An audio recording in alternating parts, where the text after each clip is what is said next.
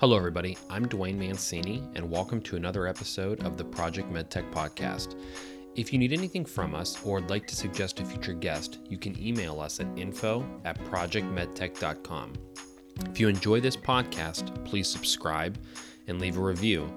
And you can always visit our website, www.projectmedtech.com, or follow us on LinkedIn. On March 1st, we will be creating separate channels for the Project MedTech podcast and our MedTech Money podcast. So if you are a fan of both podcasts, please search Project MedTech on your favorite podcast platform and subscribe to your favorite channels. You can also find both podcasts on our website. In this episode, our guest, Karandeep Singh Bodwal, and I discuss comparing regulatory at a startup versus large organization, the growth of Strategic's regulatory departments, software and AI as a medical device, how companies straddle the line of being a medical device versus not, how various regulatory bodies are dealing with the rise in software as a medical device, why the FDA is doing such a great job in this space, a common error he sees with companies with software as a medical device, his background on how he launched his own regulatory practice, his favorite thing about being a consultant, and so much more. So without further ado, my discussion with Karandeep Singh Bodwal. Medical innovation starts with medical discussion.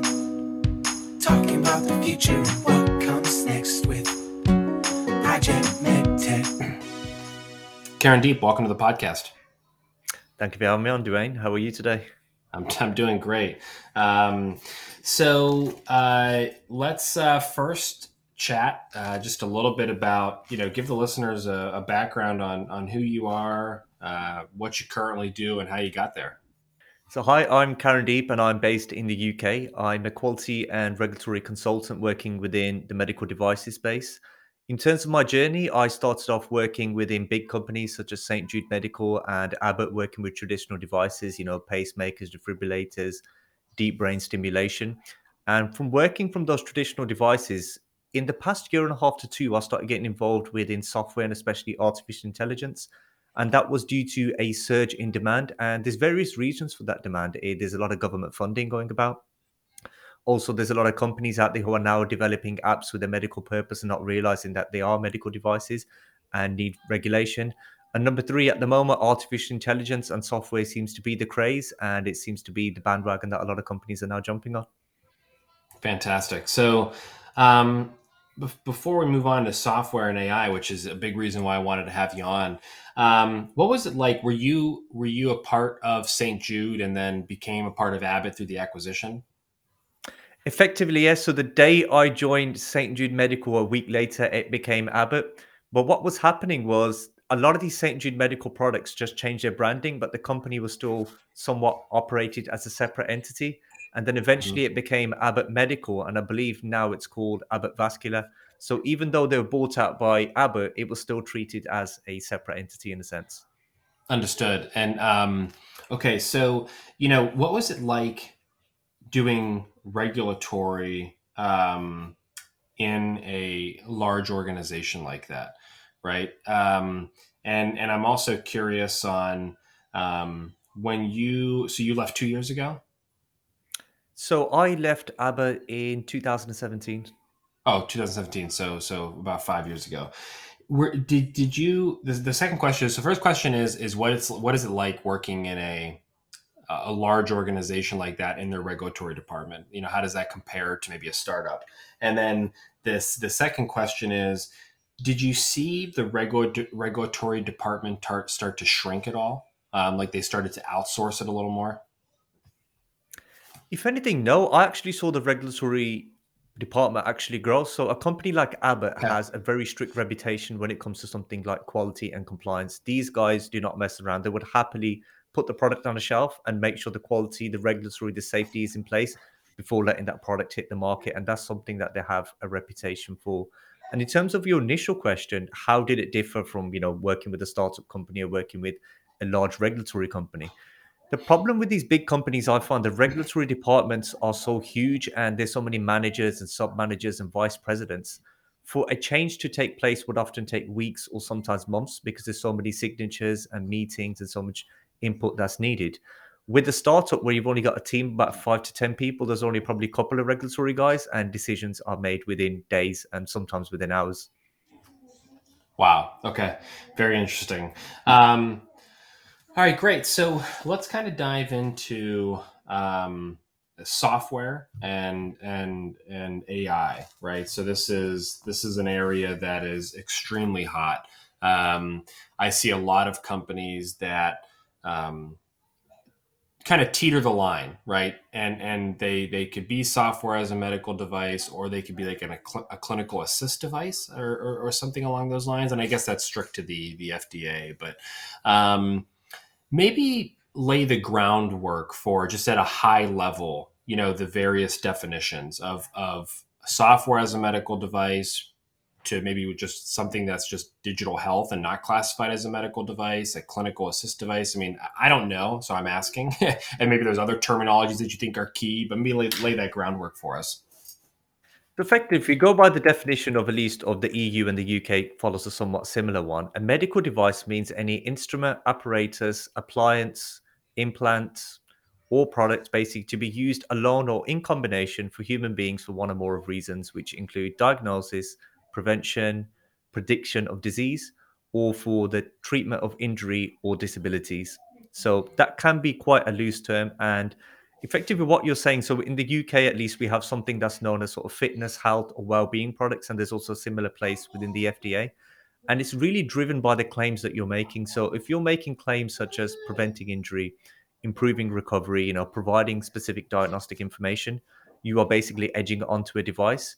If you've basically got a similar product but you're making claims such as increased motivation to exercise, or may improve quality of life or general mobility, then you're edging on what's known as a wellness product, or just a general software effectively. So it's all driven by the intended use, if you're diagnosing anything, if you're treating anything, and what claims you are making. That basically what drives what medical device you are, what risk classification you are, and even if you're a medical device at all, for that matter. Okay, and so I've seen other companies kind of take a stepwise approach towards bringing a software as a medical device to market, right? So, for example, if you have maybe some type of, let's just take a like diagnostic imaging algorithm that's going to, identify cancers on some type of image, right? And basically what they'll do is they'll say, hey, we're not diagnosing anything, we're just supporting the physician in making the decision. And then once they get more data, then they might try to go to that next claim. Can you kind of walk through that? Have you seen something like that? Did I just butcher that? But I think I've described it to what the startups have done. It effectively depends on what it's doing. So, for example, if it's something like a Paxvia, a radiologist, if it's just an app where they're just viewing that, that's perfectly fine. The moment that app starts detecting or drawing circles saying, hey, this looks like an abnormality, straight away it's a medical device. So, effectively, what you're saying is, I often have seen with some of my clients where they maybe have a feature of their medical device with certain features or claims turned off, and they put it out there on the market to see how the market responds to it. And then in the background, there's work on regulating it and then effectively releasing the full version of that software with the claims added on. So, yeah, that is quite commonplace. Okay. And so how have you seen uh, specifically, the FDA and the EU and I guess now the UK, right? Because they're separate, and maybe any other um, regulatory body that you work with. How have you seen them adjust to this like influx of a ton of software as a medical device slash digital health you know devices come into the market? Have you been impressed with it? Do you think there needs to be improvements? What are your kind of thoughts around that? So, a bit of background. So, as people around the world will be aware, is that we had Brexit at the end of 2020. So, the UK is no longer officially part of the EU. What's interesting is also the EU was also working on the medical device regulation, which sort of changed the framework when it comes to regulating software. That was supposed to come out on the 26th of May 2020. Due to various reasons, the pandemic, COVID, etc., and backlog of notified bodies, they delayed that to 2021. So what that meant is when the UK had actually left the EU, what actually happened is they stuck to the old medical device directive, and then the EU had actually switched to the new medical device regulation. Now, the medical device directive was over 30 years old. It didn't really address software. And in those days, people didn't really think, software in itself would be a medical device. It used to be something that was used for maybe operational purposes. So what actually happened was the EU actually tightened up on that. So the EU under the MDR came up with something known as Rule 11, which basically said software intended to provide information which is used to take decisions with diagnosis or therapeutic purposes is to be classified as a Class 2A. So as a bit of background, within the EU, we have three classifications of medical device: Class 1 low risk, Class 2A, which is basically a medical device to be worn up to 30 days, which is a medium risk, Class 2B, anything over 30 days, and Class 3, which is the highest risk.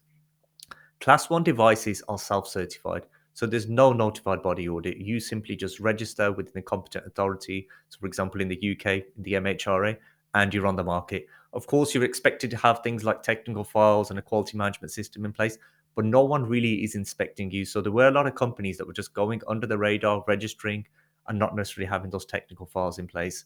What's now happened is these softwares and medical device companies are now required to be audited within the EU, which means that the technical files are coming under scrutiny. They are getting looking into it. So I think the EU has taken the right approach.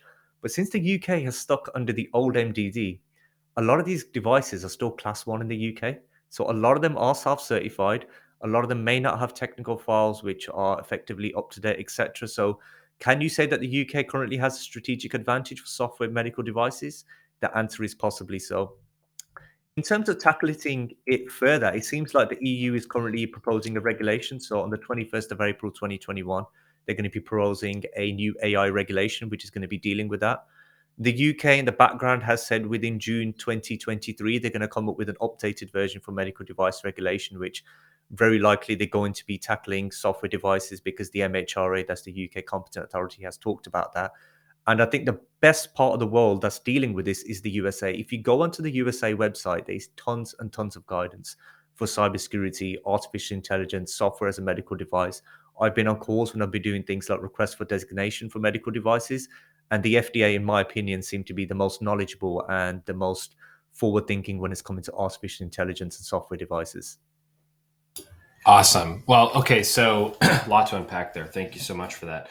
UK, that seems like that'd be a great place to go to market then, because you can continue to collect more clinical data, right? If you have those inputs set up correctly, it'd be a good way to continue to build your algorithm. If it's a class one versus, if you're in the EU, it's a class two. So that's really interesting from a strategic standpoint.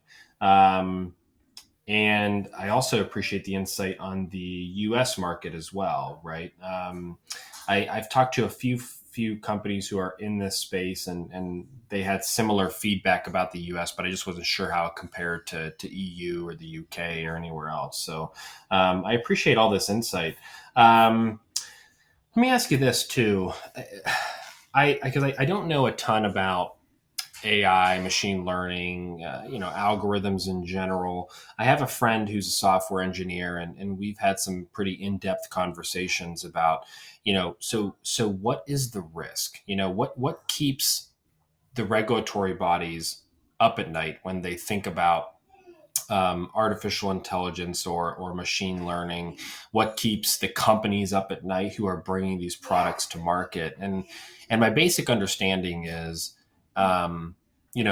if you're diagnosing cancer, right, there's the risk that it's negative, but you identified it as positive, and it's positive, but you identified it as negative, right?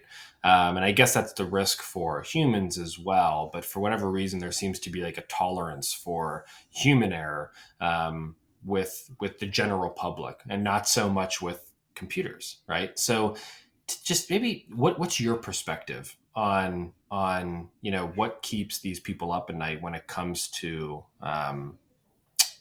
machine learning, artificial intelligence in the medical device space? Yes, so that's a very good point that you've touched on. The modes of failure from a traditional device and a software or AI device are going to be completely different. And it was a challenge that I faced coming from traditional devices into software, where if it's a pacemaker, it's quite easy to see what the modes of failure are. It can give somebody an electric shock. It may just turn off completely, therefore not support the person. With the software, it's different. Like you've touched on, you can have false positives, you can have false negatives. The algorithm may get changed, so it may start making incorrect calculations. So there is a certain fear, but at this current moment in time, artificial intelligence and software is not designed to replace the physician. It's more an assistance tool. So the physician is still standing there. They are still the final decision maker. They are just using the software on the artificial intelligence to help themselves. And I think the difference here is people need to understand the difference between just a general software and artificial intelligence. A general software is basically a fixed algorithm. You program it to do a certain task, and it's going to keep doing that task again and again and again, regardless of whether it's wrong or right. It's just going to do exactly what you tell it to. Artificial intelligence is different, is that it's constantly learning, it's constantly improving that algorithm for better or for worse. So consider it like a black box. You've got an input, something goes into this box, and then you've got an output. Within that black box is where all the calculations are taking place. So I suppose there is a certain fear that artificial intelligence can go wrong. What if it starts thinking in one direction and starts making incorrect diagnoses, like you said? But like I said, at this moment in time, that physician is still there. So they will be able to see that the artificial intelligence or the software is failing and put it to one side. Can that change in the future? Will it change in the future? It seems likely so. But at this current moment in time, the physician is still the final decision maker.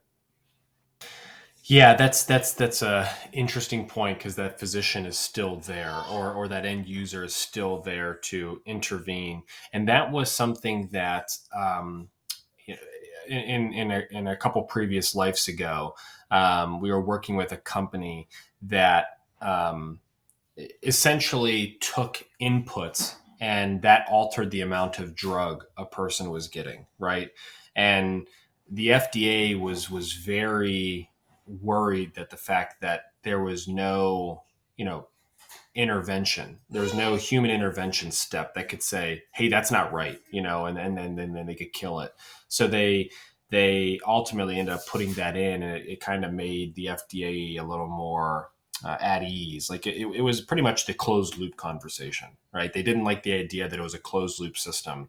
Now, I think they've approved, 4 or 5 closed loop systems at this point now, but there is still, those like shut off valves, right? Essentially, right? Where it's a little more in control. And I assume that's pretty similar to what you're describing with AI, correct? Yep, that's correct. Yeah. Okay. Well, great. So, what else? I want to actually, I want to spend some time to diving into you leaving a company, right, and starting your own practice as a regulatory consultant, and a little bit about that journey. But is there anything else on this digital health software as a medical device front that is you want to kind of let the listeners know about?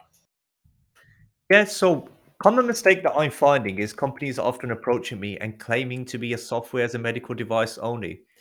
Once I start working on the intended use statement, I often find there's a physical element involved, and companies are often forgetting that. And the most common one is something known as a programmable electrical medical system, known as a PEMS effectively, which is often combined with the artificial intelligence or the software device. So that's effectively, in many cases, just a data collection tool. So maybe if it's treating lung conditions, it might be an apparatus that you breathe into to be able to get your airflow rates. What people don't realize is that now that you have a physical product, there's a lot of systems that need to be updated. So your quality management system, when you're dealing with recalls, etc., you're now dealing with a physical product that could be in the hands of physicians. You're not just dealing with the software that's maybe on an online platform that you can turn off immediately if it goes wrong. You're now having to deal with that physical product. Also, you need to look into things like biocompatibility because it's going to be touching parts of the body, electrical and mechanical safety, and of course the standard of ISO EN 60601-1, which is medical electrical equipment. So that's one mistake that companies are often making, is that how exactly are you collecting that data?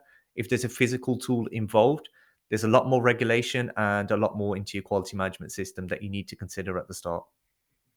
Yeah, that's great advice, and I think that I've seen something similar to this. on two occasions now, and both of those companies were tech folks coming into medical device. So they were essentially coming from a unregulated industry into a regulated industry, and a unique industry for that matter, right? So I think that's great advice to leave the listeners on from a you know med tech perspective. So let's learn a little bit more about Karen Deep. So you left in 2017, right? Abbott. Um, and where did you go from there? Is that when you opened your practice, or is that when you went to a different company? So I opened my practice in 2018. So I started, what I used to do was I would work full time and do consulting part time. And how it kind of started was in 2018, I joined a company called BioEpic, which was basically, it was able to get your blood glucose reading from a camera. And that was my Mm-hmm. first dose of software as a medical device. Prior to that, I didn't really know much about software devices, etc. And it was just there, I Okay. kind of got the bug for this software and AI, and I started to go online, and it was just almost like a sense when you start a new hobby and you discover this new world and these new applications and things that you perhaps didn't know about. And I just found it interesting of this concept of how software alone could be a medical device. So I was working full time through BioEpic, and then I was doing my consultancy part time. And it was around sort of late 2019 where it got to the point where the consulting was starting to take over my full time job. So I recall sometimes I was doing 70 to 80-hour weeks. And that was basically a cue for me to say, you know what, the consulting's picking up. And this was around the time I started doing content on LinkedIn as well. So indirectly, I was getting a lot of work coming in. And it came to the point where there was enough consulting work for me to be able to replace my full time job. So I left my full time job and just went straight into consulting from that. Wow. Okay. So that's great. The something similar happened for me at Project MedTech, right? And of how I got into there.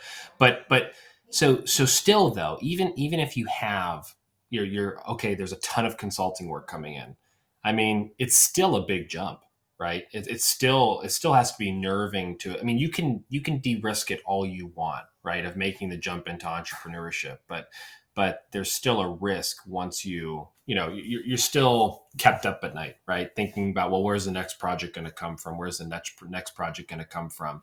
I mean, did you have that feeling? How did you combat that? Did are you have you expanded? Are you more than just a team? Are you just you now, or kind of give us a little bit of that detail? Because I'm always fascinated on the entrepreneur journey, right? And that, okay, I'm going to do this type of moment. Yeah, I completely agree with you. The thing is, when you have a full time job in a particular place like the US, health insurance, that's a big factor of it. In the UK, we're quite fortunate our healthcare system is free, but there's also other factors involved. There's pension schemes. I know how much money is going to come at the end of the week or the end of that month, etc. I know that if I have a problem on my workplace, there's going to be HR people that I can speak to, or a customer's being rude to me. I don't really want to work with them. I can report that to somebody. When you go into your own consultancy, I'm everything all in one. I am the HR person, I am the finance guy, I'm the accountancy guy. And one thing I didn't factor for was admin hours. When you go to work, you work 40 hours, 50 hours, however it may be. As a consultant, there's hours where I'm not being paid. That's me doing my bookkeeping, my accounting, searching for that next contract. And again, I'm looking at the income levels. Of course, as a consultant, you do earn more, but it's up and down. The income is never fixed. I'm never going to know, is there going to be any money at the end of that week? Number two, of course, with any company, when they start having, financial problems, the first thing to do is get rid of their contractors. I didn't factor that in. I was making the mistake of just having maybe one contract on the go or two contracts on the go. And sometimes you would lose them for whatever reason if the company was having financial issues. So yeah, getting to grips with things like that. Having multiple clients. I go to work. I work for one company when I'm full time. As a consultant, I've got 10 to 15 companies on the go. You've got to deal with things like, especially in quality and regulatory, unannounced audits. Sometimes I have some of my clients call me saying, "Karen, we need you in London," and that's like a 2-hour drive. We've just had this unannounced audit. I'm like, whoa, whoa, guys, I've just got out of bed, and it's you got to deal with these factors. And I suppose it is quite scary, but then at the same time, is I've always been the person to enjoy a challenge. I've always been a sort of high risk, high reward guy, and I'm not necessarily a risk taker, but I believe that if you've done your calculations right and you can take a calculated risk, then it's something you get into. But I warn everybody, consultancy and entrepreneurship is not for everybody. So think twice before you jump on the ship. It is very rewarding, but it definitely comes with its downsides too. And what is your favorite thing about it? Right. So we kind of talked about, the risk and the nerves, but what is the payoff? Or like what is the your favorite thing about having it now? It's the constant diversity. When you work with one company, you're often just working with their product portfolio or their speciality. With consultancy, I'm working with multiple different clients. So, one guy's making a pacemaker, one guy's curing cancer, one guy's working with lung conditions. And that's what I love about it. And particularly when you're a consultancy, you often work with startups because the huge companies, the Abbott's, etc., they have the money, they have the resources to get full-time regulatory staffing. The startups may not, it might just be a guy and his friend who's just come up with this company and they don't necessarily have the resources to bring in full-time regulatory staff, or at least somebody's experienced to the level of submissions. And I suppose that's what it is. It's just the constant diversity. And the startups is where a lot of the innovation happens. These big companies often have a lot of roadblocks along the way when they want to bring a new product to market. But the startups, the kind of products I'm seeing out on the market, and to be a part of that, when I'm basically directly bringing a product out onto the market that's going to be helping people's lives, that in itself is rewarding more than the sort of financial benefit of being a consultant. Yeah, that's great. I love that, and um, it's always nice to hear people like. I mean, this is if someone asked me that question, I'd almost give the exact same response, right? I mean, so it's always fun to hear that. Okay, and so have you expanded now at this point? Is it more than just you?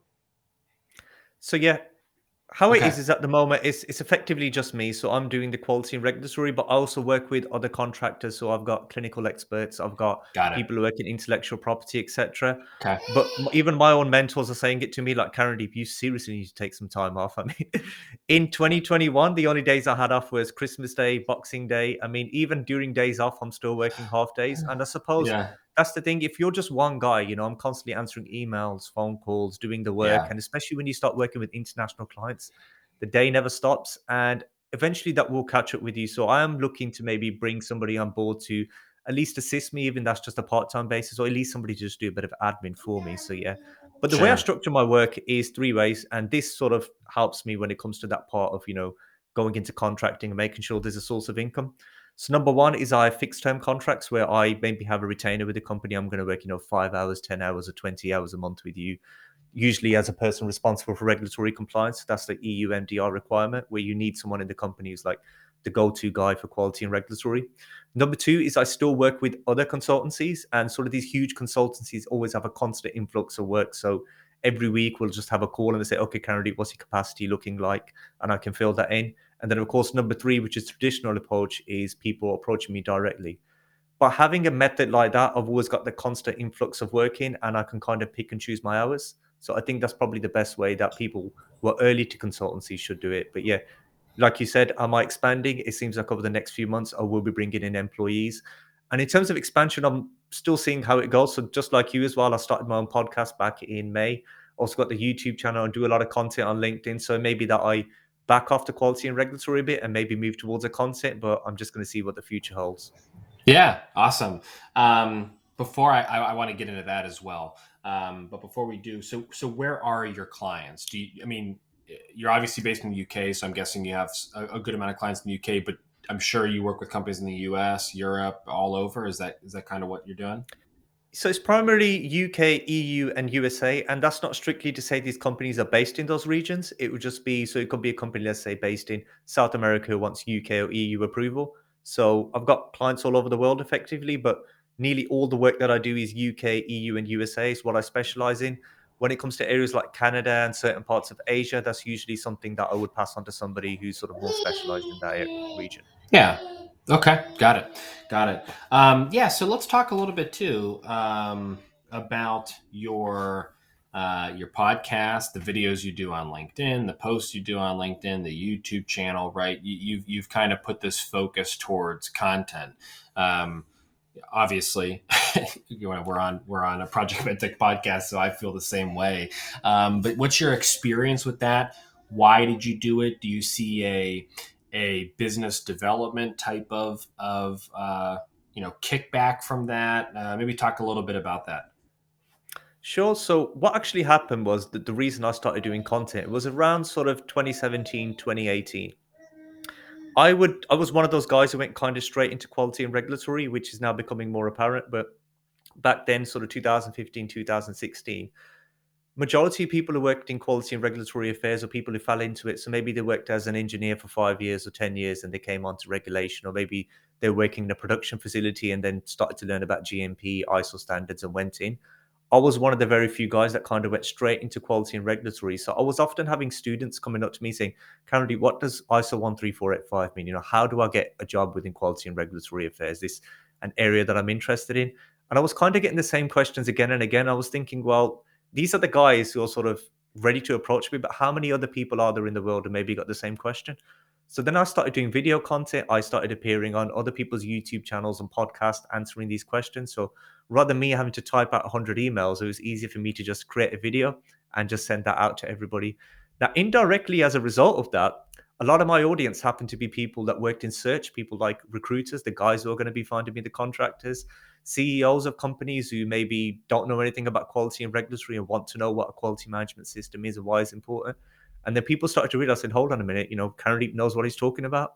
And then indirectly, that started bringing a lot of work my way. So the intention wasn't necessarily business development, but that's how the journey turned out. And like you said, when you probably started Project MedTech, your goal when you first started it to what it is actually now are two completely different things. No, it's crazy. Yeah. It's the path. It felt like every month timelines were moved up, right? There was always plans to do certain things, and then those changed ultimately. And those timelines were always 5 years out. And then all of a sudden it's 2 years out, and then it's 6 months out, and then it's a month out.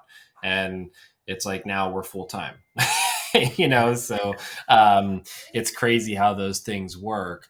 But I also think that, putting out good content for the industry to consume, that is the best type of business development, right? Being a subject matter expert, or just putting or getting other subject matter experts and giving them a platform to talk on.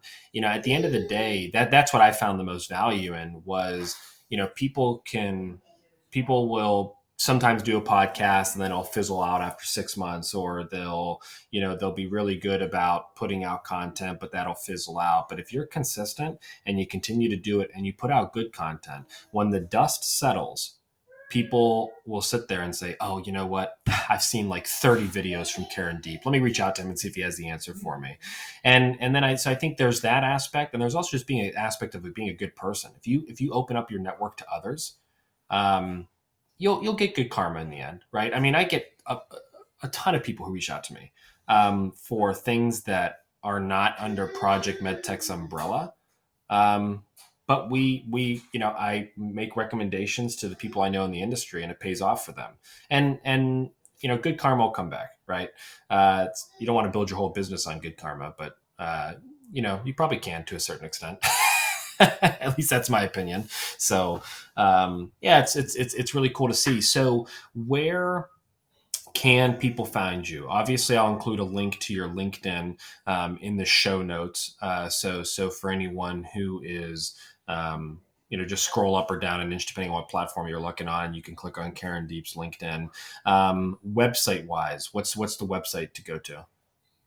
I actually don't run a website at the moment because okay, LinkedIn is just so busy that I've mentioned, it's just me on my own at the moment. If I create a website, I won't be able to deal with the workload, and I'll be very open with that, which is a brilliant position to be in. But perhaps in the future I'll recreate one. But LinkedIn is the way to go. If you want to follow my podcast, it's on all major platforms, Spotify, Apple, etc. It's called the MedTech Podcast. You can follow me on YouTube, which is QRA Medical, which is what my company is called. But what my YouTube basically is the videos that I have on LinkedIn. And the reason I put them on YouTube is for people to be able to share that outside of the platform. Got it. Okay. And for LinkedIn, is it just your personal page, or do you also have a QRA Medical page? Yep. So I've got a QRA Medical page, and I've also got a page for the MedTech Podcast. But like I said, everything that I post on LinkedIn will be on my personal page too. Okay, great. So I'll include links to all those just so you have it as well. And I think that is it. So Karen Deep, hang on for 1 minute. We'll chat offline once I stop the recording. But thank you so much for your time, I guess this afternoon, where you're at. And I personally learned a lot. So I hope the listeners did too. Thank you very much for your time, Dwayne. Thank you for listening to the podcast.